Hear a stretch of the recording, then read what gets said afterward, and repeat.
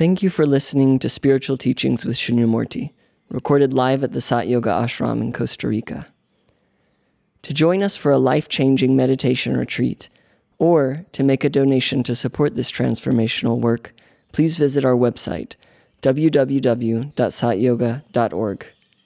To access more teachings or guided meditations from Shunyamurti, please visit the members section of our website or our YouTube channel, Sat Yoga Institute. Namaste. Since this how question is so persistent, I thought it would be useful to return to basics by reading a page from a recently published book titled in English, The Shining of My Lord, which is a collection of Muruganar's poems and aphorisms regarding his own experience and imperience and Sumerians in the process of attaining self-realization in his relationship with Ramana.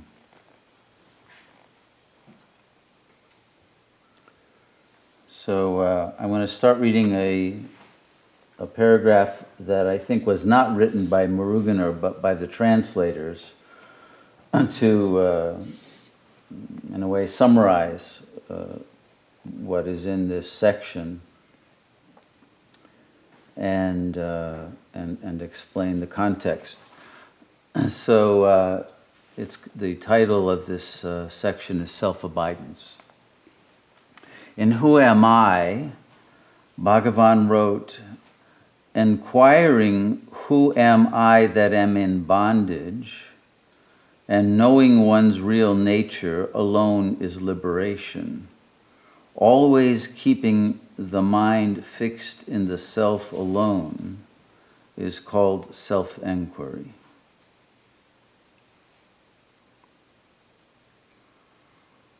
Okay, so the question is not just who am I, but who am I that am in bondage? That's the I that you want to know, not the actual real self, because you can't know that yet. You can know the ego. So you are witnessing the ego mind that can't stop chattering, that can't stop its attachments and its externalization and its identification with the body, etc. So knowing one's real nature is liberation from this false I, but you can't get that directly. How you get that is keeping the mind fixed in the self alone. But keeping the mind fixed in that is the act of inquiring into the false self. This high-level definition of self-enquiry excludes all the preliminary efforts to withdraw attention from perceived thoughts and objects. Diverting attention from the content of the mind to the underlying I that has the thoughts may consume most of the time of regular practitioners. But Bhagavan is saying here that proper self-enquiry is not really happening until one learns to hold on to the inner sense of I, not the I thought, by watching the I thought without identifying. This restricted definition in Who Am I is consistent with other teachings that Bhagavan gave on enquiry, in which he stated, really, the vichara begins only when you cling to yourself with a capital S and are already off the mental movement, when there are no longer thought waves. This process of clinging to the real self, undistracted by ephemeral rising thoughts that are competing for attention, is the highest level of self-inquiry. When the I retreats into its source and vanishes. As a result of this intense effort, the self then reveals itself. The self-abidance is usually temporary, but repeated practice increases the frequency of these events. As Bhagavan wrote in Who Am I, by repeatedly practicing in this way, the power of the mind to abide in its source increases.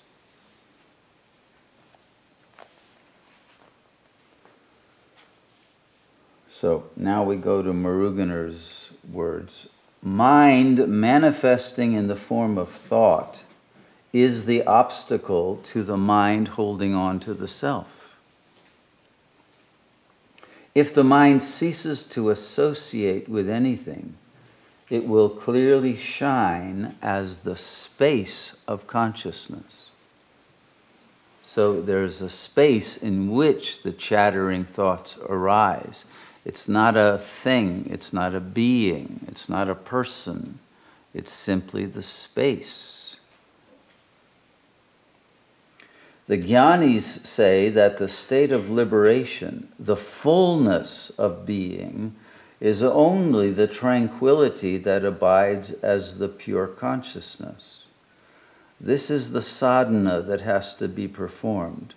Firmly establish yourself in self-abidance and do not at all move outward through the pathways of the senses, which will only cause suffering. So here's a paradox. The fullness of being is revealed in the emptiness of the space of consciousness. When you are clinging to the emptiness, through realizing you are not the thoughts, but the space in which the thoughts arise, then that space is filled with the fullness of being. Performing meditation on the self in solitude, then, becomes the most delightful among the delightful experiences possible. If attaining the natural supreme state, existing as pure being, is a desire that you want fulfilled, then the proper course is to return the mind back to the self and stay merged there without thinking of anything else. So in other words, the attention has to be on the space that is free of thought. Even if thought arises in the space, the attention is focused on the space. And the space will then be filled with blissful energy, the delightful, most delightful among the delightful. The ego deserves to be stigmatized, whereas the self alone deserves to be worshipped. Save and protect yourself completely from the treacherous Maya, whose form is the ego, by the practice of abidance in the pure self, in order that this abidance may become firm and habitual. So stigmatizing, what does that mean? It's an immediate recognition that you are not those thoughts. You do not identify with the thoughts. You recognize that this is a foreign entity that has arisen in the space. And by not entertaining it or identifying with it, gradually the thoughts simply get extinguished. They only come so long as you are entertained by them. When you have lost interest in them because your attention is on the emptiness, then what fills the emptiness is the delight, the bliss of the fullness. The self-abidance that mature sadhaks experience repeatedly in the heart is the unforsakable truth that perpetually exists.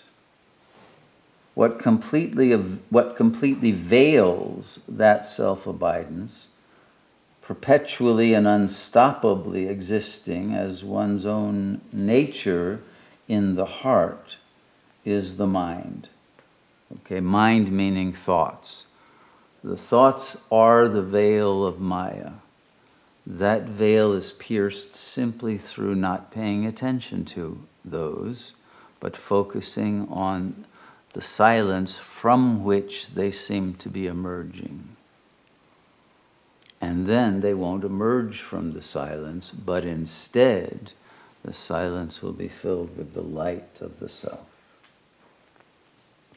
One should ensure that the deceptive mind's form is destroyed through self-abidance by experiencing in the heart, through careful investigation, the reality that merely is.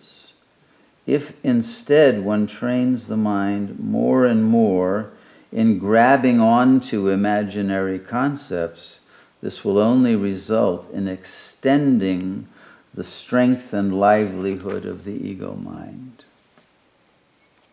So it's very important that you not become impressed by the insights that will arise in meditation.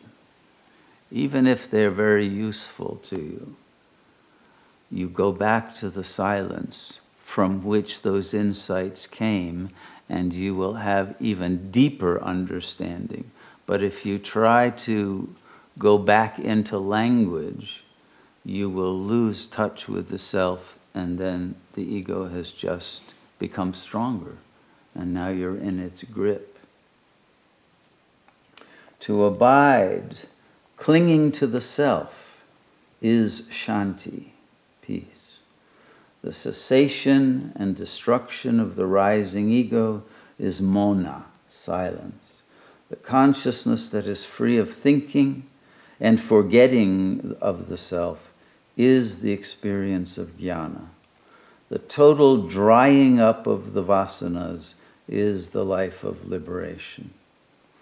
So it's only a habit pattern of filling the mind with thoughts because of the fear of emptiness, the fear of death, the fear of nothingness, the fear of not knowing who you are, the fear of losing the thread, but actually you're gaining back the golden light of the self through simply being able to tolerate the emptiness long enough to allow the fullness of your being to emerge in the space.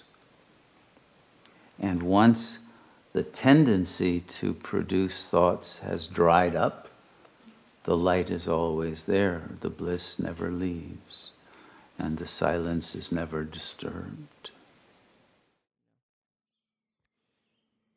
Thank you for listening to the Spiritual Teachings with Shunyamurti podcast. For more information on programs and retreats, click on the calendar section of our website, www.satyoga.org. Our work is made possible by the generous support of our listeners, viewers, and members. To make a donation, please visit the donate page of our website. We thank you for your support in our mission to share this timeless wisdom with the world. Namaste.